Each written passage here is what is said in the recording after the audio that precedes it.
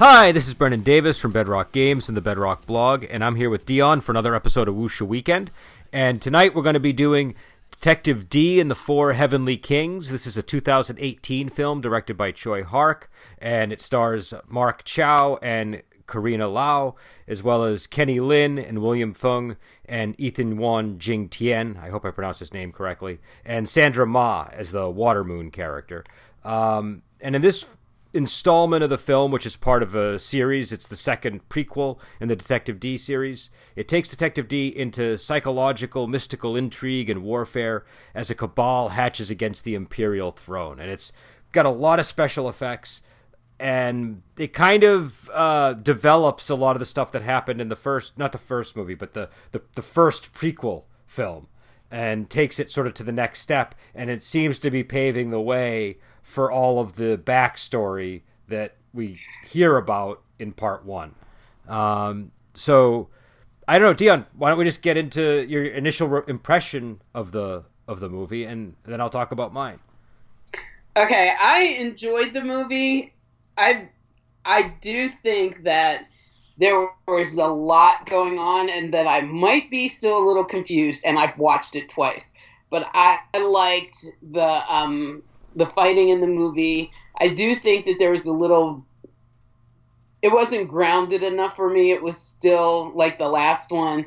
There was a lot of light skill and a lot of, I guess, overdoing of some of the action, or a lot of the action. But I enjoyed the storyline and where they went with the story and how it connected with the other two films that we watched. Yeah. Yeah, I enjoyed the movie. I agree with you on the effects. I feel like the effects felt unnecessary in a lot of the portions of the film. And I felt like the story could have been more grounded, because I think the thing that really, the thing that you almost miss with all those special effects is, like you're saying, the story and the characters are all really quite strong, but it's easy to lose sight of that because the effects are so prominent and on full display. And so I think it's a movie that you could almost, like, it's deceptive in that you could be paying so much attention to special effects, you miss some of these other elements that actually are kind of good on their own. Do you know what I mean? Yeah, I totally agree with that. And some of the effects were really good, but some of the it's kind of the same problem as the first movie, where not the first movie, the first prequel, where some of the effects just are too ephemeral. Like they just don't land with enough heft and force. And some of the effects were actually really quite good. Like they used a lot of CGI on a lot of the characters and a lot of the actors. And in some of the scenes, like the scenes involving Night Ghost, I thought it was tremendous. I thought it really aided her character. But when I forget what it was. I don't know if it was an abominable snowman like a Yeti, or if it was an ape of some kind. But that primate was too much for me. That was I didn't need that in the movie. Do you know what I mean? I understand it. I liked the primate, and I didn't think that he was too much. But that part of the movie towards the end was, for me, way too mystical and out there. I kind of felt like I was almost on drugs. Yeah. At a point towards the end, I liked the way that I thought of him as a Yeti, ape, abominable snowman too. But I think all that kind of stuff at the end was kind of unnecessary. It was kind of like they had built up the Wind Warriors to be so mystical that they had to be fought mystically, but really they didn't need to be. You know what I mean? Yeah. Yeah. No, it didn't need to be that far-fetched and out there. Well, so it's funny because I'm still and I think I need to see this movie again because I'm like you said, it's easy to miss things. I just saw it for the first time, and so I don't feel like I have a strong handle on all the details, and I might have missed key things that would shift my opinions here and there. But I was sort of struggling because on the one hand, I really liked the mystical. It looks like an acid trip sort of feel, like when the goldfish scene, the scene I'm talking about. Yeah, and I thought it was beautifully shot and well done. I'm just not feeling it in this story. Well, what bothered me was I didn't always understand the explanations for how things, like when they were defeating the illusions, I was like, well, how are they doing these illusions exactly, and how are they defeating them exactly? And I know it's meant to sort of be like it's all meant to be sort of, they're trying to do the thing that they did in the last movie and in the first movie where they present you with supernatural stuff, but it's all explained. Do you know what I mean? But they so overload you with supernatural things, which you kind of have to accept as sort of an acid trip because it's, in spoilers, but I don't think anybody that sees the movie will be surprised. These are supposed to be illusions of various kinds, right? And some of them are a product of machinery and parlor tricks, and some of them are a product of like hypnotic effect, it seems, and possibly gases or poisons that are triggering, making people open to all these suggestions, right? With that, right? And so it's really a cool concept. I just feel like they sort of establish the concept and then don't harken back to it enough to it. Do you know what I mean? Like they just you just sort of, it's like, okay, well, we're going to do that, and then it's going to give us an excuse to have this really supernatural battle. But then they weren't frequently enough showing you the mundane underpinnings of all these hallucinations. Do you know what I mean? Right. Which I felt I needed to see more frequently. Like, there was one scene where Xiao is in the restaurant and he's getting kind of wheezy or, kind of dizzy and lightheaded, and he's swaying, and the woman in the back that's dancing in the background is all of a sudden on top of him, looking like she's trying to seduce him. And then Detective D comes and pulls him away. You can tell that there's something in the air because it's kind of like smoky in that scene. So he's fallen under some kind of spell. But later, when all the other stuff happens, you don't know why it happened. Like, where was the gas or where was all the other stuff? Yeah. I guess they kind of made it hidden so that you would think of it as being truly mystical and not parlor tricks like all the other characters were trying to explain it to be. But I just thought it missed the mark. I needed, like you, more of an explanation of how they're falling under these under these spells. Like the one where they were inside the palace in front of the emperor and the empress, and the rain fell down. I kind of felt like the rain was kind of something in the rain that caused them to see the dragon and hypnotized everybody to believe in what that was. But when Xiao goes to the temple to find the monk, and all of a sudden he's pulled into this dream and everything's floating around him, and I don't know what caused that. It was just like 1 minute it kind of looked sane, and then the next minute it was like, I'm on this acid trip. Well, and that Chatua scene was great. That was one of the better scenes in the movie, where the dancer's behind him and Detective D is in disguise, because you're like, I don't know what's real and what's not. Not only from the perspective of the woman dancing, but from Detective D himself, who's just revealed he's been in disguise. There's this real sense of everything is kind of amorphous and you don't know who's who. And I thought that was great.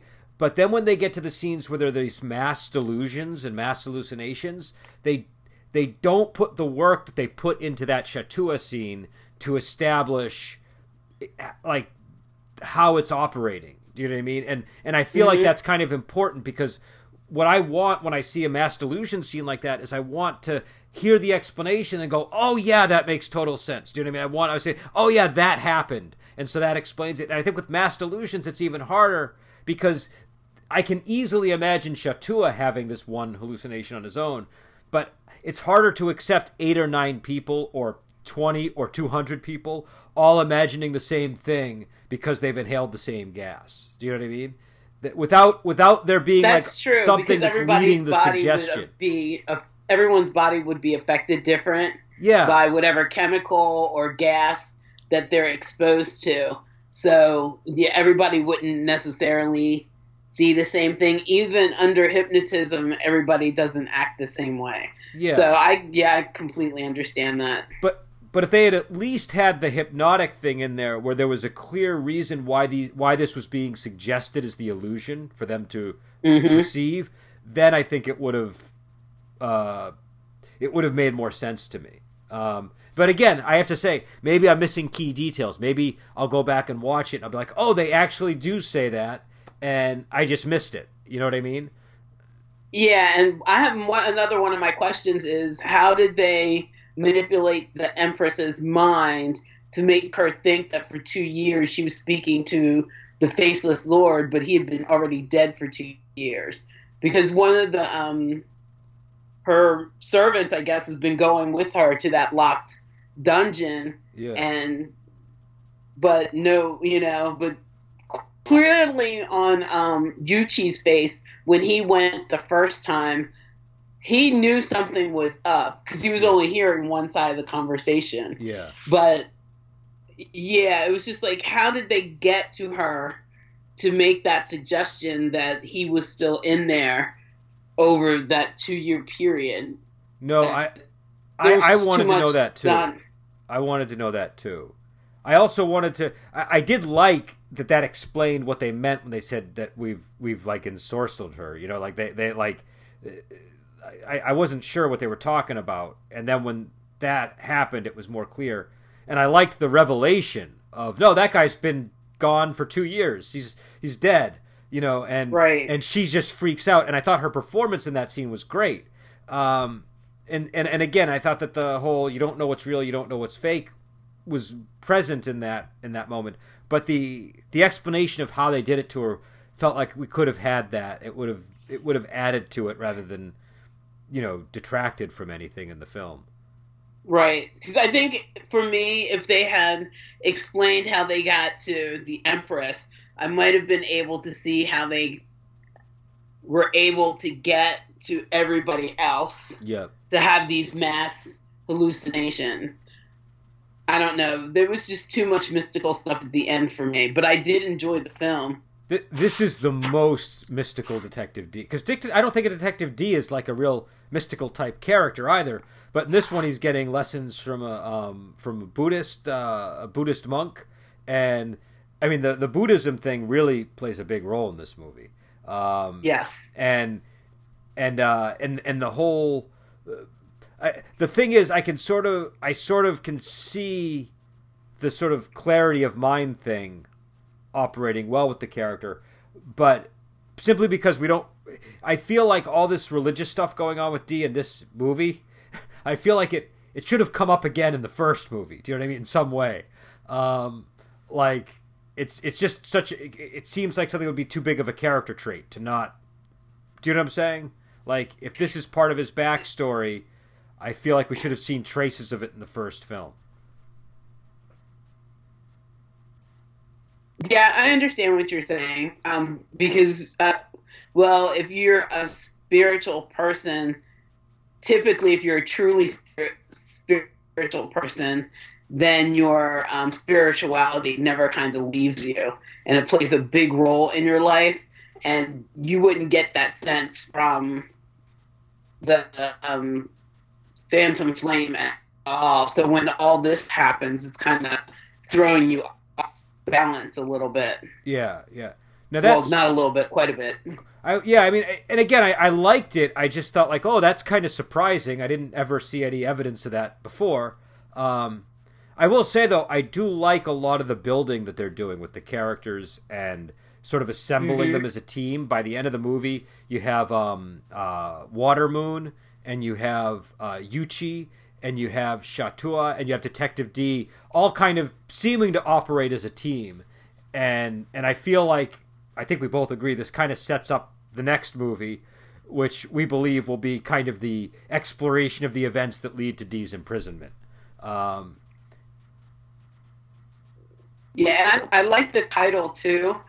When I first watching it, and I was like, well, why is it called Four Heavenly Kings? The first time I kind of didn't connect anything to it, except for the 4 statues where he hides the dragon taming mace. Mm-hmm. that was the only kind of like hint. But I was like, why would they name the movie after one specific event in the movie? But when I saw the film the second time, and they're all riding off on the horses as their team, then I kind of was like, okay, 4 heavenly kings. Each one of them is representing one of the statues, which I didn't really get a good look at the statues, and I'd like to do a little research on them and to see if the characteristics of the characters that are in the team match the characteristics of the 4 heavenly kings that were represented. One was kind of earthy, and I can see who that one is, but I'm not going to say. So I want to see if my theory kind of lines up, but I got to do some research. Okay, well, we'll put that in abeyance, and we'll resume that conversation for the fourth movie, or if we ever return to the topic for another reason. But I think I think there might be something to that, actually. But I have to see the movie again because I only saw it once, and so I definitely missed a lot of details. Now, what did you think? Who? I guess the big character that they introduced in this one is the Watermoon character, right? Like that's the big new character. So what did you think of the new character? I liked her. She was tough as nails, and I like how her relationship with Shao Toa sparks off. I just think that they're really good together, and he, from the second movie, Sea Dragon, has become less shy around women. Because remember in Sea Dragon, he wouldn't even look at her in, what was her name? Ruji? Yeah. I can't remember. Yeah, he couldn't look at her. Yep. He couldn't even look at her. He would turn his back every time he needed to speak. And he froze when he's trying to put her in the cabinet for her safety. But this one, these two are like picking on each other and like little jabs and everything, but they're too cute together. But I really liked her. And at first, I thought she was going to die in this one. Yeah, me too. And I noticed that every time she saw that symbol, and it would come and disappear really quickly, that the Night Ghost was always by her side. So I figured Night Ghost had something to do with this. But I was hoping that she would figure it out sooner than it was realized in the movie. Because I really do think she's a smart girl. Mm-hmm. And she's very powerful, and she was tough as nails, and I really loved her character. I liked that she didn't take anything from any of the guys. No, and I liked the whole scene where, like, the scene after she's poisoned, where Shatua is nursing her back to health, and like I just thought the whole way that they dealt with the romantic aspect of the story was well placed, and it really Shatua is an interesting character, but he's never been like my favorite character in the series, right? But now suddenly he's becoming so much more pivotal in my mind, because I sort of felt like before you just kind of had to accept, like, okay, he worked for Detective D before, and the resentment in him that built because of the hand chopping and imprisonment is what led him to want to enact the horrible plot that he tries to enact in the first movie. But now that we see this development, it's like, oh, this is so much more interesting. Like, this really establishes a very cool backstory that is in no way contradictory with the material from the Phantom Flame. Do you know what I mean? It's totally building because, well, in Phantom Flame, we know how he ends up bitter and disillusioned and everything. But we get to see him in Sea Dragon. He was such a shy, almost invisible person. I mean, he helps out a lot with all the medical stuff, but now he's stepped beyond his medical role and is truly, it's Sherlock and Holmes kind of thing. Yeah. And you can see him stepping up to be more of a kind of in charge kind of person. So it's going to be really interesting to see him go from this coming into his own to becoming the bitter person that we know he ends up being. Yeah. No, I thought this was fabulous because I felt like that was honestly one of the weaker parts of the movie where I just never quite understood the reasoning behind it. And I like that they're exploring it. And I like that it's starting out in like a happy place. Do you know what I mean? They're like a happy team of people. And we know something terrible is going to befall them all. Probably in the next movie. Yeah, probably. Yeah. Maybe they'll string it over 2 more movies, but I think it's going to all happen in the next movie. And they did a really good job of making us like Watermoon a lot. Do you know what I mean? Because it's sort of like she's good for Chatua. Do you know what I mean? She's a character. It's like you feel like, oh, I'm really happy that they found each other, but you know where it's gonna. You know she can't survive into beyond the prequels. So right. Unless they have something really clever up their sleeve. So, you know. But do we know for sure that the 4th movie is gonna be a prequel? Is that definite, or is that? I've not heard anything about a 4th movie ever happening. Oh, I thought for some reason I thought you sent me a message saying there was going to be a 4th movie. But no, I said if there's going to be a 4th movie. Oh, they need to explore it. Yeah. Well, I'm pretty sure there will be. Out for it. I mean, it ends in a way that would be stupid not to have a 4th movie. I mean, you just left us hanging. They're not even riding off into the sunset. They know more is about to happen. Yeah. And we know there's more that has to happen because you can't. I don't know. It's like climbing stairs at this point. We've gone step by step, and then you're going to just leave this great big gap between this step and the next step. Yeah. It just doesn't work that way. And, well, I don't think it works that way, but, you know. No, I think they need there needs to be another step before we get to the first movie, for sure. There has to be at least one more installment. I think it's just going to be one, but you never know, they could drag it along. Yeah, I hope we do get that installment.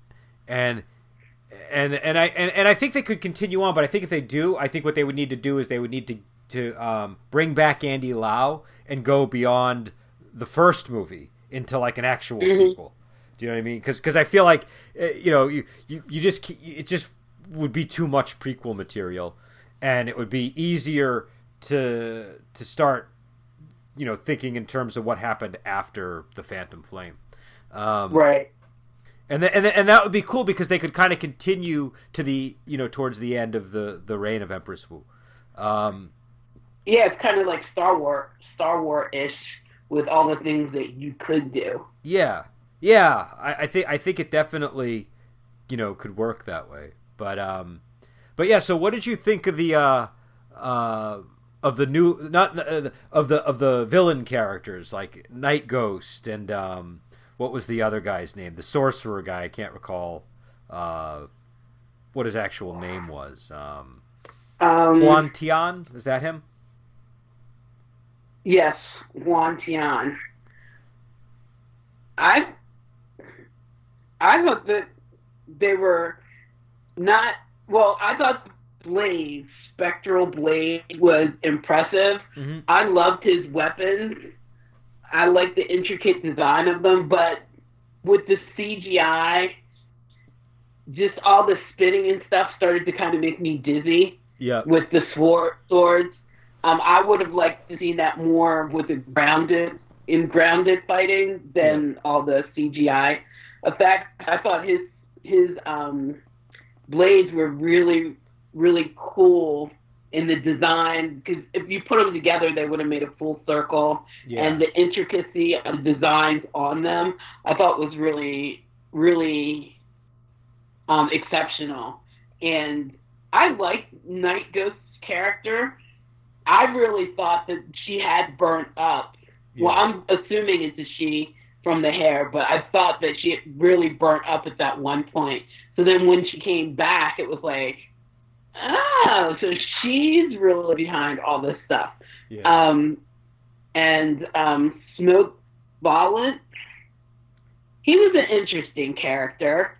Not interesting as in they put a lot of weight into them. Mm-hmm. There was that one fight where they were, I think it was in, I want to say, Bureau of Investigations. It was at night, and he was in the red, black, and white outfit.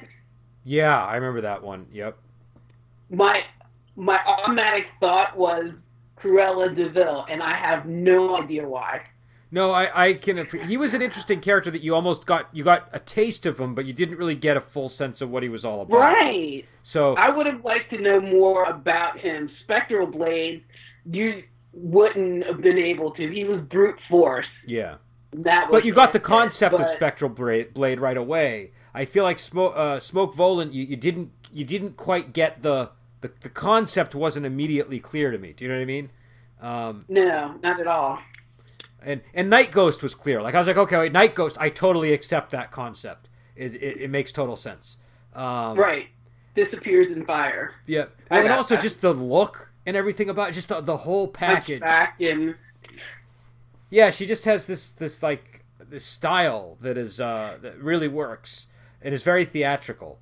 Yeah, and the leader, I kind of thought he was kind of weird though. When he was doing his magic tricks, he had the four hands, and I could see how they would say that's like parlor tricks, because I could imagine him having like a midget on his back. Because when they even showed, or some, I don't know, but when from the side when they showed him, it kind of looked like he had a hump on his back, like there were two people under all that garb he was wearing. Well, and I did like the power dynamic between him and Yuchi, and how he was sort of slowly worming his way into power in the palace, and that was enabling him to have these pretty direct confrontations with Yuchi, which was just enraging Yuchi more and more. You know what I also really liked? I really liked the development of where they took Yuchi and Detective D. They kind of gave Detective D a friend, which I feel like was needed. Do you know what I mean? It really helped. It helped the Detective D character a lot in this movie, I thought. Yeah, when they came back and they were sworn brothers, I was like, okay, I would have never thought that would have happened at the end of the last one, but they were friendly, but not sworn brother friendly. No, but there was enough stuff happening in that movie for you to see the mutual respect that would translate into sworn brotherhood. And so I bought it. I didn't have any problem with it. And I just liked it. I was like, yeah, that's a great development for that character. Because I kind of didn't want to have to deal with Yuchi being antagonistic towards him again. Do you know what I mean? I didn't want to... I felt like that would be... We've gotten 2 movies of that, kind of. Do you know what I mean? And, right. Well, and I know it wasn't Yuchi in the first one. But, I'm sorry? No, I was going to say that wasn't Yuchi in the first one, but... See, I need to find out how we go from Yuchi to who we get in Phantom Flame. Because that bugs me. Maybe that'll be explained in the next installment, if we get a next installment. So. What did you think? What's the character's name? Yuan Chi, the monk, the monk, I guess, / abomination. Did you watch the end credits thing? I watched all the way to the last screen because I'm one that has realized that certain directors you can't just leave in the middle of things. Yeah. And after the Sea Dragon one and all those things came up in the credits, I was like, yeah, I'm sticking to this one. I'm watching all the way to the end. Same here. And him being the 8th to begin with, I wasn't surprised because when Xiao Ta went the first time and the 8th appeared, and then the fish, I thought it was him anyway in that scene. So then when... Oh, go ahead.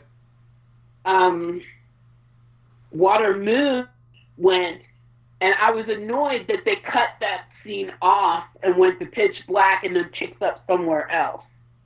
So when we get the continuation of that scene in the end credits to see what she sees, then I don't know. I had already known it. I wasn't surprised by that. I just don't understand. Is the so they're one and the same, but does that mean that he's actually a man though, right? Like that's what we're supposed to be concluding, that he's a man, and that the Yeti thing is sort of a maybe some kind of mental illusion that he can do. I'm not sure if it's a mental illusion that he can do, or because somewhere in the earlier in the film they had mentioned transfiguration again, like in the first one.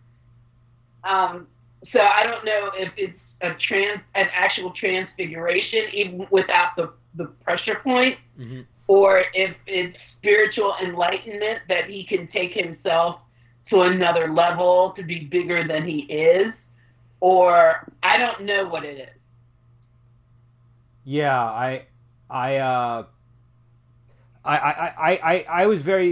was kind of perplexed by that scene when it happened, but it was an end credit scene, so it's not like I really should expect to get, everything under the sun. Do you know what I mean? Right. Now, the other thing I think we've got to talk about is the Empress Wu character, because she gets a lot more attention in this movie than she got in... she always got plenty of attention, but she's like a much more central character in this film, I feel. Because she's a Looney Tune. She is a Looney Tunes. She's definitely a Looney Tunes in this one. And we see her lose her temper. We see all kinds of things with her. And I just wanted to know what you thought of the character and what you thought of Karina Lau's performance. Oh, I love her character. I mean, not love her as,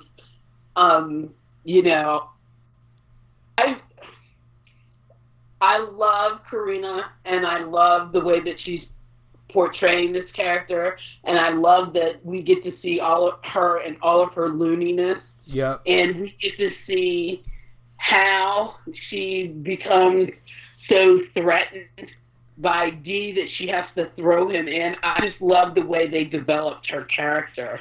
You could see her evilness just get worse each film. Yeah, I really liked sort of the madness that was going on with her, and I liked just the thing that led to is the seduction scene with Night Ghost, right? Where Night Ghost is pretending to be Karina Lau's Empress Wu and trying to seduce Detective Dee. It was easy to buy that was happening because of all of the mental instability you were seeing leading up to that scene. Do you know what I mean? Whereas it would have been really hard to buy that happening in the first movie or in the prequel, in the first prequel. So I thought that they were really clever in how they kind of dealt with her character as well. See, that was, now you've just cleared up something for me, because I wasn't sure if that was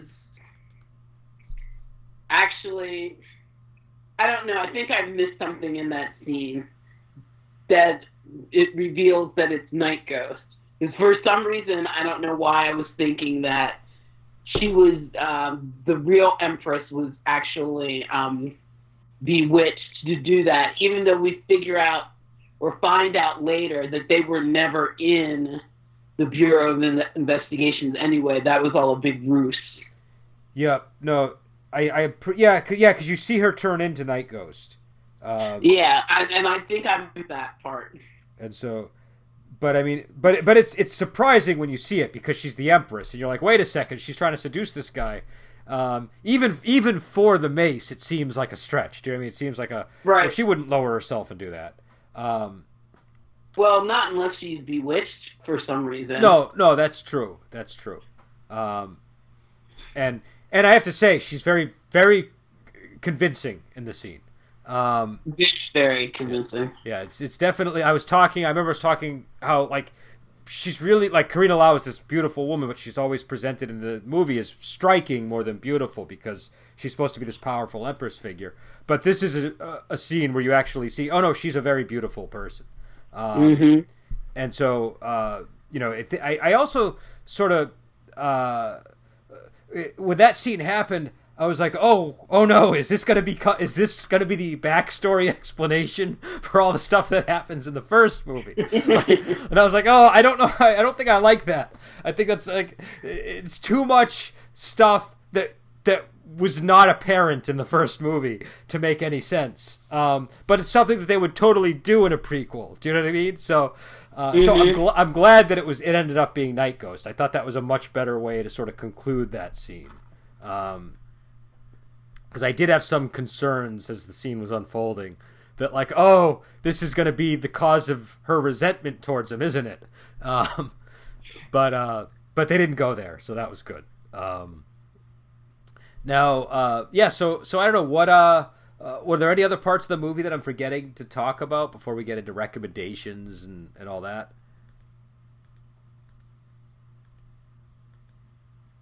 I can't think of anything else. Let me just see. Just before we head on, I just don't want to skip anything. Right. I gotta say again, because I just was rewatching that seduction scene so I could check if she transformed into Night Ghost. The Night Ghost character really looks cool. I think one thing I liked about this movie is when they introduce the I forget their names, but the mystical characters that are supposed to be working under Empress Wu. They firmly connect them to the concept of Zhang Hu, and they really paint stark characters with them. Do you know what I mean? Like, you have each of them are very, like, it's very easy to keep track of Night Ghost, Spectral Blades, Huan Tian, and Smoke Volan. They all have sort of a clear mental category or physical category that they fall into, and so they just visually work really well. You know what I was just thinking? It's funny how it's the 4 Heavenly Kings, and they start out, we think the villains are going to be those 4. Yeah. That are there, making, 4 is kind of a repetitive number in this one. Yeah, and it's also the number of death. But I don't know if that was at work here. But yeah, so I don't know. Yeah, I think I'm hoping there'll be another movie, because I would like to sort of get more into that concept that you were talking about with the 4 Heavenly Kings earlier. I have one more thing. I did have a tear up moment when they went back to the house where Water Moon was recuperating, and they kind of tricked her into thinking that she was under arrest, and then they bowed down to her and asked for her help. That was a very touching moment for me. I actually shed a couple of tears. I wasn't like ugly crying or anything, but I was like, oh, that's so sweet. I like that. Yeah. I've never heard the expression ugly crying, but I really like that expression, because that is a real thing that happens to people. Yeah, there are quite a few movies that I ugly cry with, and I can't watch them too often. So yeah, it was definitely not an ugly cry scene, but it was a touching scene. I agree. Like, they did a really good job with it, because she's sort of, you think she's being led away to be arrested for some reason. You're like, oh man, they're really like all they have to do is ask for her help. They don't have to do all this. And then when Detective D is on the other side of the door, and then he bows to her, and then she goes and beats the crap out of Shatua. It was a good scene. I enjoyed it, and I thought it was touching, the moment when they bowed. Yeah, that would definitely get me to help. That's all I can say. Yeah, I agree. Yeah, that's definitely a way to earn people's loyalty, is for sure. So I don't know what. I guess we have to rate this now on a scale of 1 to 5, and then. Wait, can we go back? Oh yeah. Before we recommend, I do have a problem with the ending of the movie. I think it kind of went on a little too long.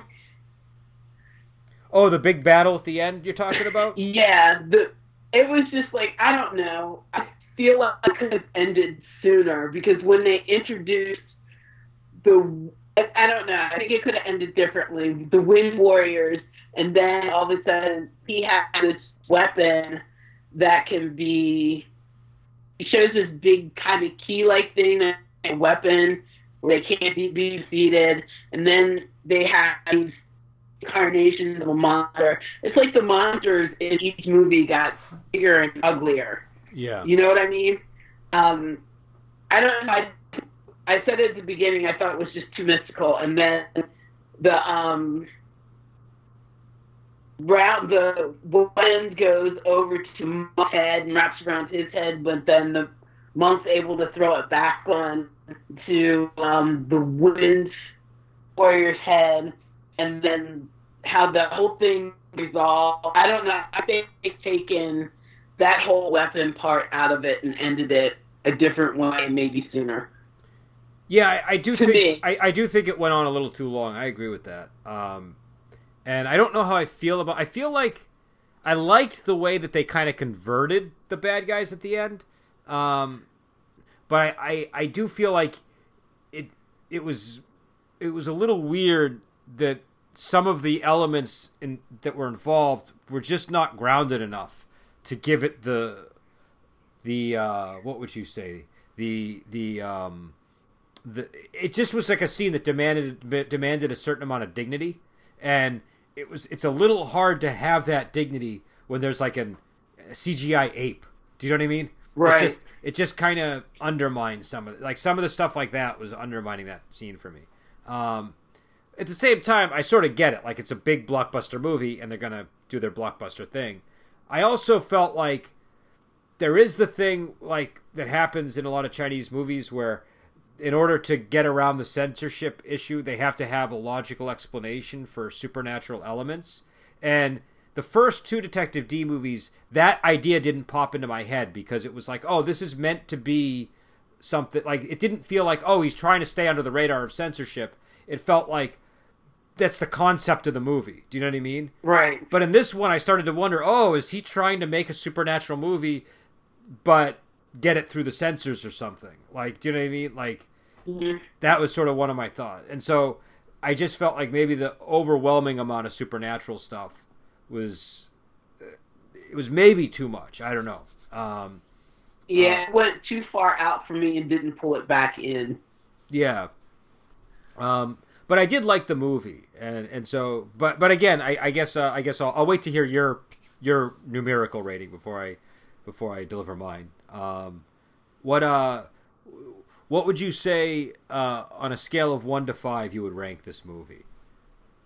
I'm definitely going to give it a 3. Mm-hmm. It's a solid 3 for me, not a 3.5 or anything. Uh-huh. But it's a solid 3 for me, just because I think long there was just too much mystical. At one point, I was feeling really trippy, and I didn't think all that was necessary. And a lot of the CGI was too much for me. But I liked the central story. It's a really good story, and I liked the characters in it, and they were very strong performances. But there was just too much of some stuff for me. I feel like could have been brought down a notch. I didn't like it as much as I like Sea Dragon. Like, I watched Sea Dragon 3 times. Mm-hmm.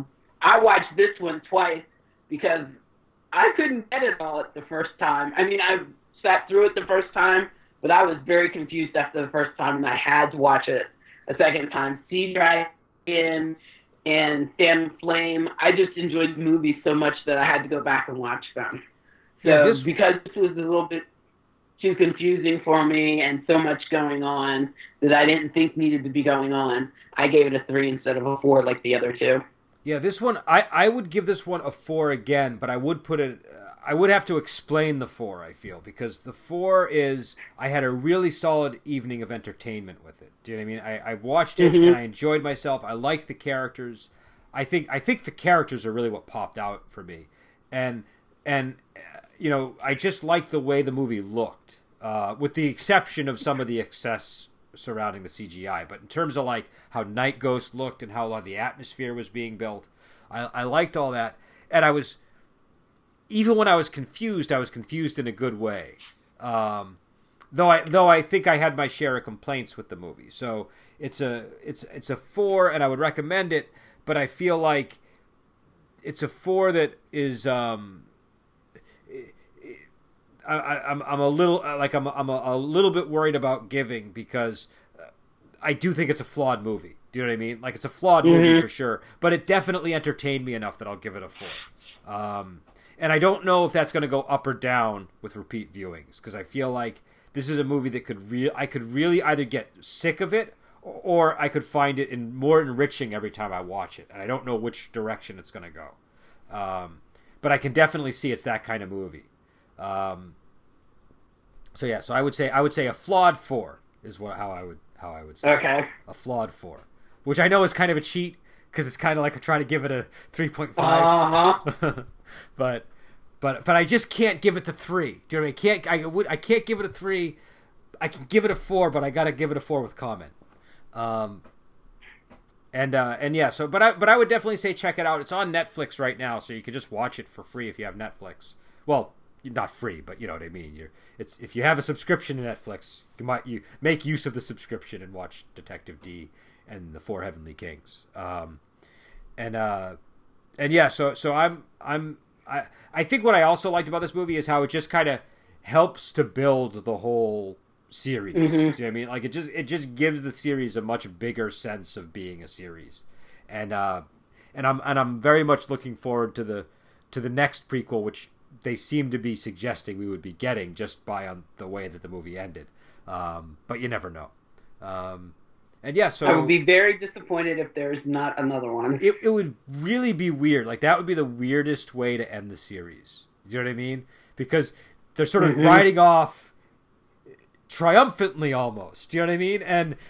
But they've announced the next threat that we know that they have to contend with as a team, and we know that only 2 members of that team apparently survive. Make it to the 4th, right? Though I guess it's possible 2 of the members that we don't see in the first movie, they just end up somewhere else, and that's why we don't see them. But it just seems very suspicious. I think it's more ominous than that. Yeah, I would agree. We'll see what happens. But I am definitely, this movie got me excited for more Detective D movies. That I will say. So it did its job in that respect. Definitely. And I do have to say, I do agree with you a lot on the weaponry and the CGI. I think it's like in the previous movie, I think we all kind of made that comment, but there were enough scenes where I felt it was redeemed. Do you know what I mean? Like, I was like, okay, but this scene, it was okay.